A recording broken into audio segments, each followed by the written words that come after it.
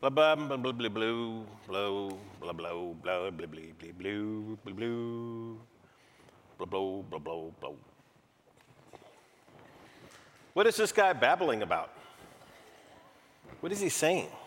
What is this preacher babbling about? Believe it or not, that's not the first time that question has ever been brought up. In fact, we're going to dive into Acts 17, and you'll see how somebody says that again. What is this preacher babbling about? Right now, friends, my name is JJ Placencio. For 11 years, I've been pastor here at Austin Oaks Church, wonderful years. And as of May 1st, I'm no longer on staff, so I can actually say whatever I want. And it's going to be great. No, I'm really proud and happy to be friends and partners with all the staff here. And I love this place. You guys are my peeps. And appreciate and love you. And I know that you got my back. I woke up in the middle of the night. Never thought this would happen to me as a worship leader and a city pastor, but I woke up with some inspiration. And then my wife read my notes and said, yeah, we should change some things. And so I might be reading a little bit more than I need to be, but the content is here. And if you would allow me, I just want to share this message with you. So we're going to dive into Acts. It looks like we're in the book of Acts. And this is a great time for us to kind of explore. But I want to talk to you about some similarities that I ran into with the book of Acts and where we are today in Austin. So specifically, thinking about the early Mediterranean churches, things were starting to spread. But I started to reflect back 40 years, 50 years ago. I remember even in pop culture, people would say something like, you got to find yourself a good Christian man. You know, or that isn't Christian-like. They would say phrases like that. And back then, that kind of meant, you know, people used to look at Christians and they liked us for our ethics. They thought maybe our doctrine was a little silly and outdated, but they liked how ethical we were, how we would be personified in this area. They liked what the Bible had to say about ethics, help people to be good and ethical. But today, devout Christians are viewed as being narrow and so exclusive that they can be viewed as not being good citizens nowadays. They need to tone it down and keep all that stuff to themselves. They need to keep that private. The previous view of liking us for our ethics, that is no longer admired. Now we're in a state of where there is a social cost. There is a social cost for you to be a Christian. And the more that there is a social cost for us being a Christian, the more Christians are shutting up about their faith. We're not talking about it as much anymore because there's a cost to it. And that's the similarity that I see. We're becoming like the Roman world in which the church in Acts lived, not identical, but more like it. Real quickly, the Roman world back then was very polytheistic. Every town had a god, every guild. So even if you're a tradesman, you're whatever you did there, you had a god for that. Every marketplace, every people group. People practiced and tolerated and welcomed all kinds of gods. Here's another thing really interesting. Nobody thought that their God was the God. And let's say I came from Thessalonica and I'm visiting Athens, well, I would have no problem adjusting who I worship there to here. I would have no problem lighting an incense or paying homage to the God in Athens. So people there very tolerant to just worship whoever they seemed fit.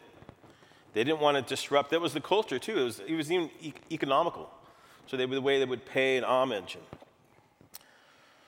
Athens was the home of almost every man-made god in existence. The pagan writer Petronius once said it was easier to find a god in Athens than a man. So everyone was happy. Well, you know. And then Christians came along. Christians believed that their God was the God, and they would not bow to any other God nor pay homage. It would disrupt the economics of the city, the temperament, and the social structure. They were the most unpopular, the most persecuted. Because I was thinking, well, if they were so open to so many gods, why is there so much tension? Why are everyone's picking on the Christians? It was because of that. Their God was the only God. Well, of course, there were the Jews. Okay, you're right. If you're probably thinking, well, the Jews were there. That's true. But the Jews, they didn't eat with the Gentiles. They didn't marry any other Gentiles. They didn't go into the homes of any other Gentiles. They kind of kept to themselves. They also weren't converting people into Judaism. They kind of stayed their own thing. I know that they believe that their God is the God, but they kind of stayed to themselves. They're not really disrupting anything in the culture. You with me? If you were a Christian and you went to someone's home, you could not even honor the gods that they have set out for that, maybe that day. You would disrespect them. You would dishonor them. If there was a collection plate being passed for their God, you would disrespect them. You would not even have a place in society for them. What good were you? If you went to a banquet, in any social structure, you couldn't fit in there. So then the question remains, how did Christianity spread? How? If there was no social benefit in being a Christian, how and why did it spread? How did it spread? You know, you couldn't invite people to church back then. You wouldn't want to do that. You wouldn't want to, if you're brand new, you don't believe what Christians believe, you'd rat them out. Christians, they could lose their place of employment. They could lose their property for being a Christian. They were the most persecuted group. So how did it spread? How did Christianity grow? How was it shared? Well, let's look back now at the early church with Luke, Timothy, and Paul and Silas. On their second ministry tour, we're going to be in Acts 17. And this is verse 16, and we're going to read it together. I'm going to be reading a lot of scripture here today. I hope that's okay with you guys. Now, while Paul was waiting for them in Athens, his spirit was provoked within him. Excuse me. Thank you, Dave Terry, for the egg tacos back there. His spirit was provoked within him as he saw the city was full of idols. So he reasoned in the synagogue with the Jews and the devout persons, and in the marketplace, every day with those who happened to be there. Some of the Epicurean and Stoic philosophers also conversed with him, and some said, "What does this babbler wish to say?" Others said, "He seems to be a preacher of foreign divinities, because he was preaching Jesus and the resurrection." And they took him and brought him to the Areopagus, saying, I practiced that for like a week and I still messed it up. May we know what this new teaching is that you are presenting, for you bring some strange things to our ears. We wish to know, therefore, what these things mean. Now all the Athenians and the foreigners who lived there would spend their time in nothing except telling or hearing something new. Paul was waiting. Starts off that verse, right? And this just kind of hit me. I'm going to just hit this real quick. Paul was waiting. And waiting never means doing nothing, by the way. And I think this is very important because we can learn from Paul's many styles of evangelism on his journey. But what we need to know, what happened is when he was waiting. I love John Ortberg's book, If You Want to Walk on Water, You Got to Get Out of the Boat. Anybody? Anybody? Sweet. Raise your hands. One. I'm just kidding. We don't have to count. But in that book, there's a great chapter on waiting. And what's funny is that there's not a lot of books on waiting. It's not a popular subject. But he writes this. He quotes this famous poet and author Waiting is our destiny as creatures who cannot by themselves bring about what they hope for. Waiting is the hardest work of hope. And we know this passage, right, in Isaiah. But those who wait on the Lord will renew their strength. They will soar on wings like eagles. They will run and not grow weary. They will walk and not be faint. I can only assume that this is true. The truth is, I was so convicted by this, by Paul's journey and his demeanor and everything he's been going through as I've been reading. And be like Jesus, I can barely be like Paul. You know? He's like this super Christian. But wait, maybe we can do this. But those who wait on the Lord will renew their strength, it says. Maybe my waiting or relationship with the Lord is different than his, I wrote. Maybe I need to learn more about that. What are you waiting on? And then listen to me here. Listen to this sentence here, and I included myself.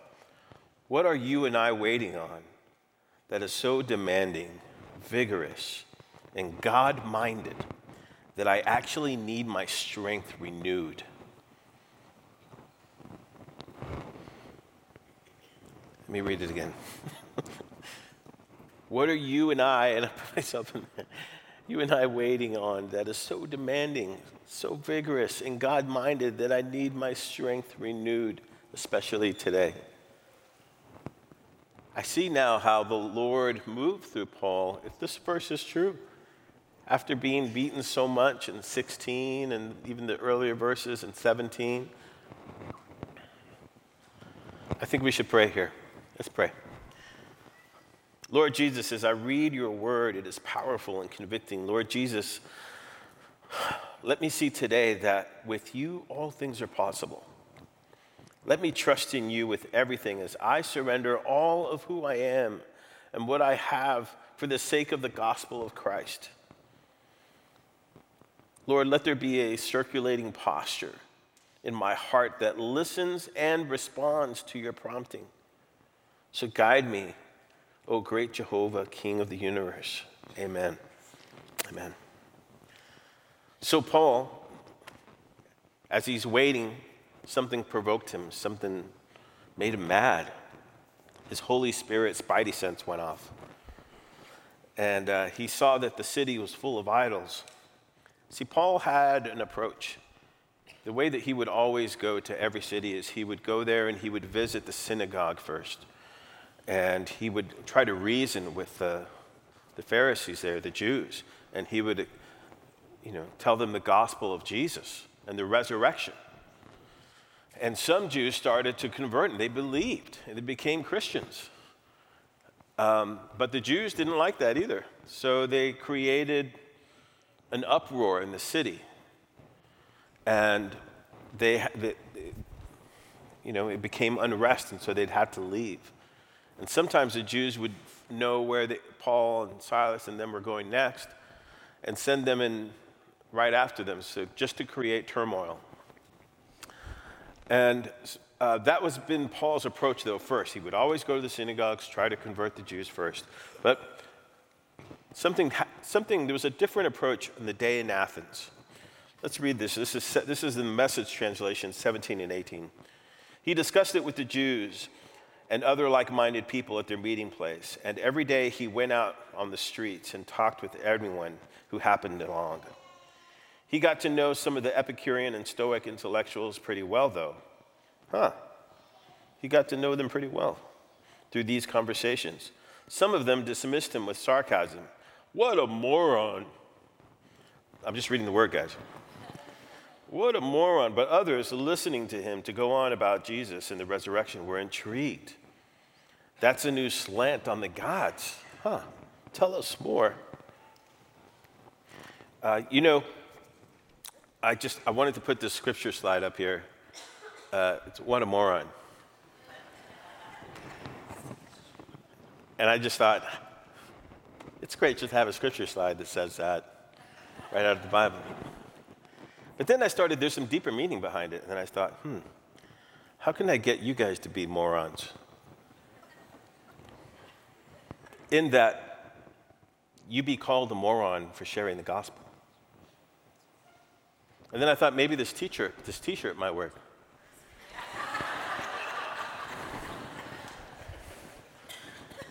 I'll have them for sale out there in different sizes. I'm sure you'll love them. Okay. It's all scripture here, folks. Okay, so back with Paul. But others listening to him go on about Jesus and the resurrection were intrigued. That's a new slant on the gods. Tell us more. Well, these people got together and they invited Paul to come over to the Areopagus where things were quieter, right? So as you remember me telling you that Greece had, there was a temple, a god in every city. In Athens, it was Athena, right? We all know that. There's a big Parthenon up there, but 50 yards away, a little lower, there was another temple there for the god Ares, which in the Roman god world was a god of war from Mars, right? So that's why we call it as Mars Hill, right? Mars Hill, everybody? Bueller, anybody? Okay, I just dated myself. And so that's where Paul was invited to go and speak. So I'm wondering if he just heard that he was called a moron. I wonder if he was challenged by this invitation. So he decided to change his approach here, right? He didn't go off shouting. He didn't grab a bullhorn and agitated the crowd by yelling, shouting, "You're going to hell, every last one's a yeah." Mentioning fire and brimstone in every other sentence and shaking his fist. No, he didn't. He began a new approach.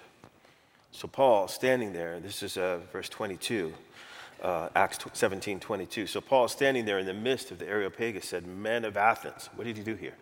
"I perceive that in every way you are very religious. For as I passed along and observed the objects of your worship, I found an altar with this inscription, 'To the unknown God.' What therefore you worship is unknown, this I proclaim to you." Interesting. You know what Paul did here? He went and observed who he was speaking with. He tried it one time already, right? He was babbling. What's this guy babbling about? Now he's making an observation. He's done some homework.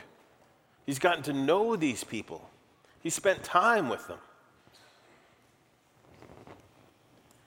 It takes time. Ministry takes time. It's an investment in your schedule to go meet with people, get to know them. It's wonderful. To quote Nacho, it's fantastic.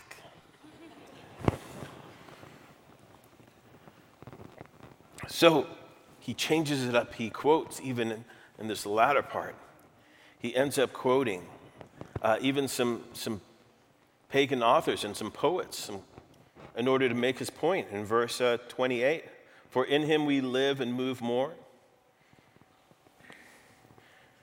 and move and have our being, even as some of your own poets, he said. I'm in verse 28.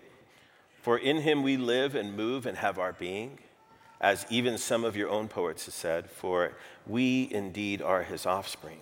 Being then God's offspring, we ought to not think that the divine being is like gold or silver or stone, an image formed by the art and the imagination of man. Now I'm jumping down to 32 here, just because of time. Now when they heard this of the resurrection of the dead, some mocked, but others said, "We will hear you again about this." So Paul went out from their midst, but some men joined him and believed. Friends, so I just think it's important that when we are presenting the gospel, that it is okay to find some commonality with your friends. And trust me, I know Romans 12:2. Do not be conformed by this world. I'm with you. I'm not asking you to do that. I'm asking you to just know who your audience is. And the way you do that is you know people. You build in relationships, you invest in them. Can I show you an example of this? Is that okay? Give me a good answer. Can I show you an example of this? Okay.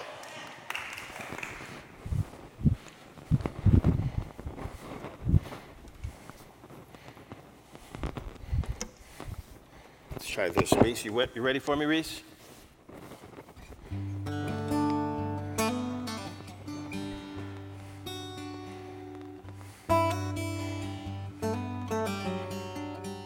You know, in the good book, it says, God says, look at the birds. He says, they don't worry about what they're going to eat. And yet I feed them every day. And how much more important are you to me than the birds? And even as you pray, give us this day our daily bread. This day, not tomorrow. Pray this day. Give us this day our daily bread. Maybe God wants you to cling to him that close, to trust in him that close. So don't worry about a thing, 'cause every little thing is gonna be all right. Don't worry about a thing, 'cause every little thing is gonna be all right.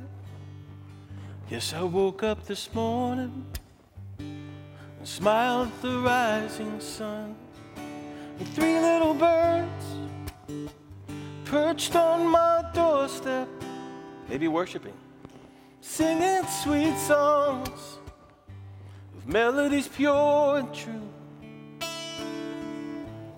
This is his message to you. You can see then how I got to walk the Green Mile back over here and put this back on the music stand. Quoting poets and things, I love using that. I use that at Church Under the Bridge because it diffuses so much. And I tie in scripture. And I actually go into, God, you're so good. God, you're so good. God, you're so good. You're so good to me. So you don't worry about a thing, 'cause every little thing is gonna be all right. You can share the gospel that way.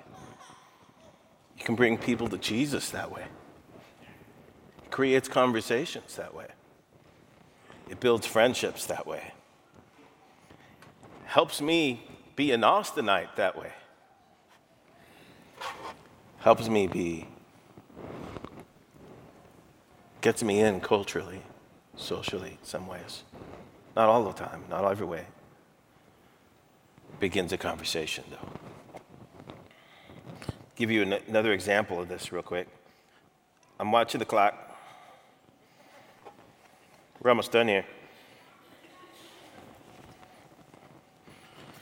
John 4:27, if you have your Bibles or phone, I welcome you to go there.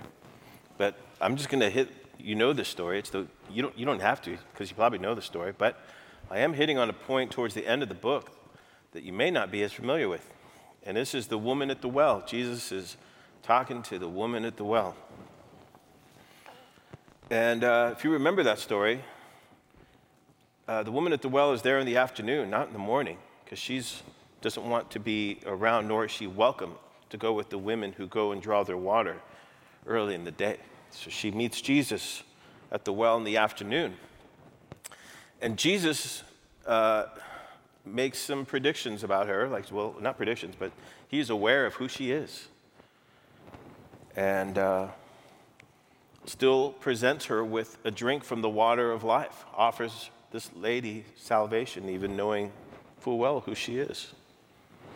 And she says, well, maybe one day when the Messiah comes, That will happen. And then Jesus says, I am he. Speaks to you now. So then, that takes us right to John 4:27. Just then his disciples came back. They marveled at that he was talking with a woman, but no one said, what do you seek, or why are you talking with her? So the woman left her water jar and went away into town and said to the people, come, see a man who told me all that I ever did. Can this be the Christ? So they went out of town and were coming to him. So how did the gospel spread in such social costs? Well, here's this ordinary woman, and she is just being transparent about who she is and what she's experienced. This very simple, ordinary woman who knows very little about this. She's not an expert. She goes and tells her friends, he knew everything I ever did, what I needed, and he looked into my heart. She's not giving them sermons or bullet points, no doctrine or gospel. She's saying who he was to her and what happened. In other words, she's simply not hiding who she is.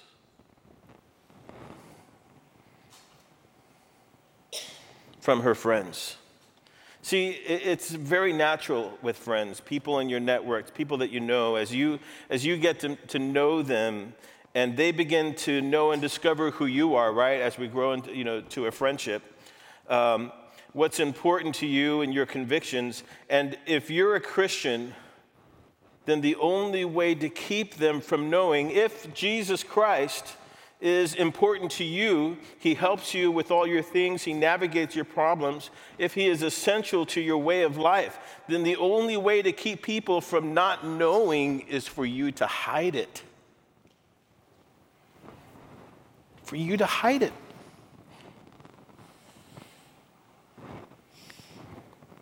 It's just, oh man, me too.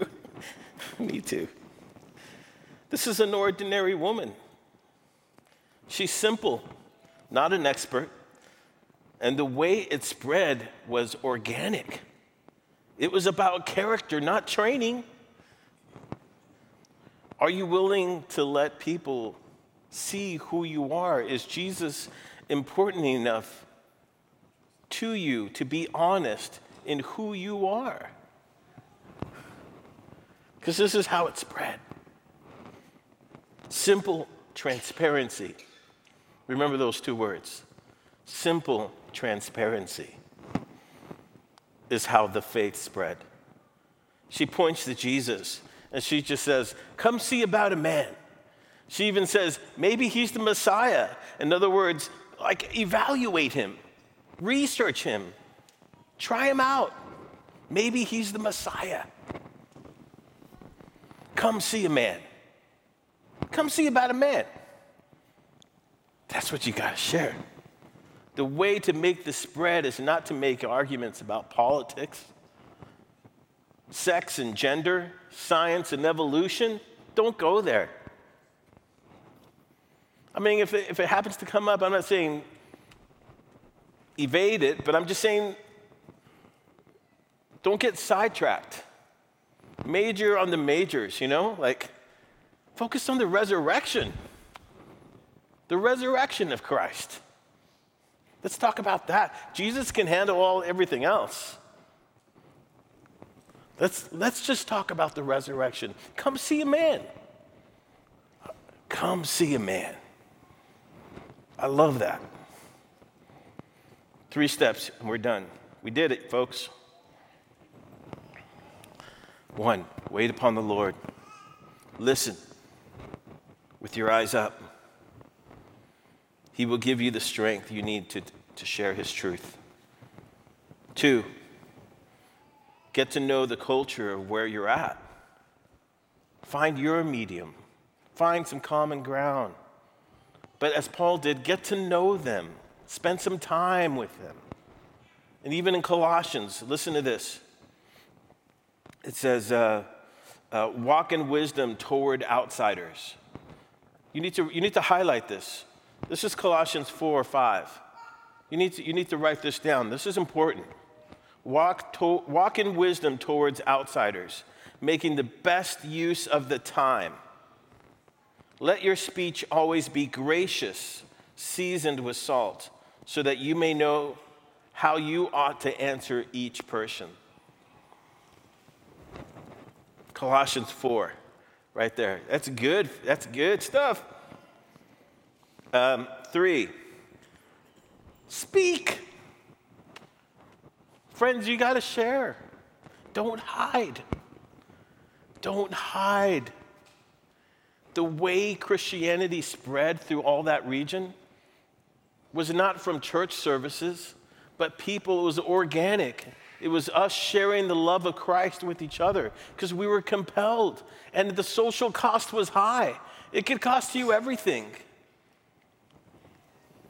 And yet it still spread.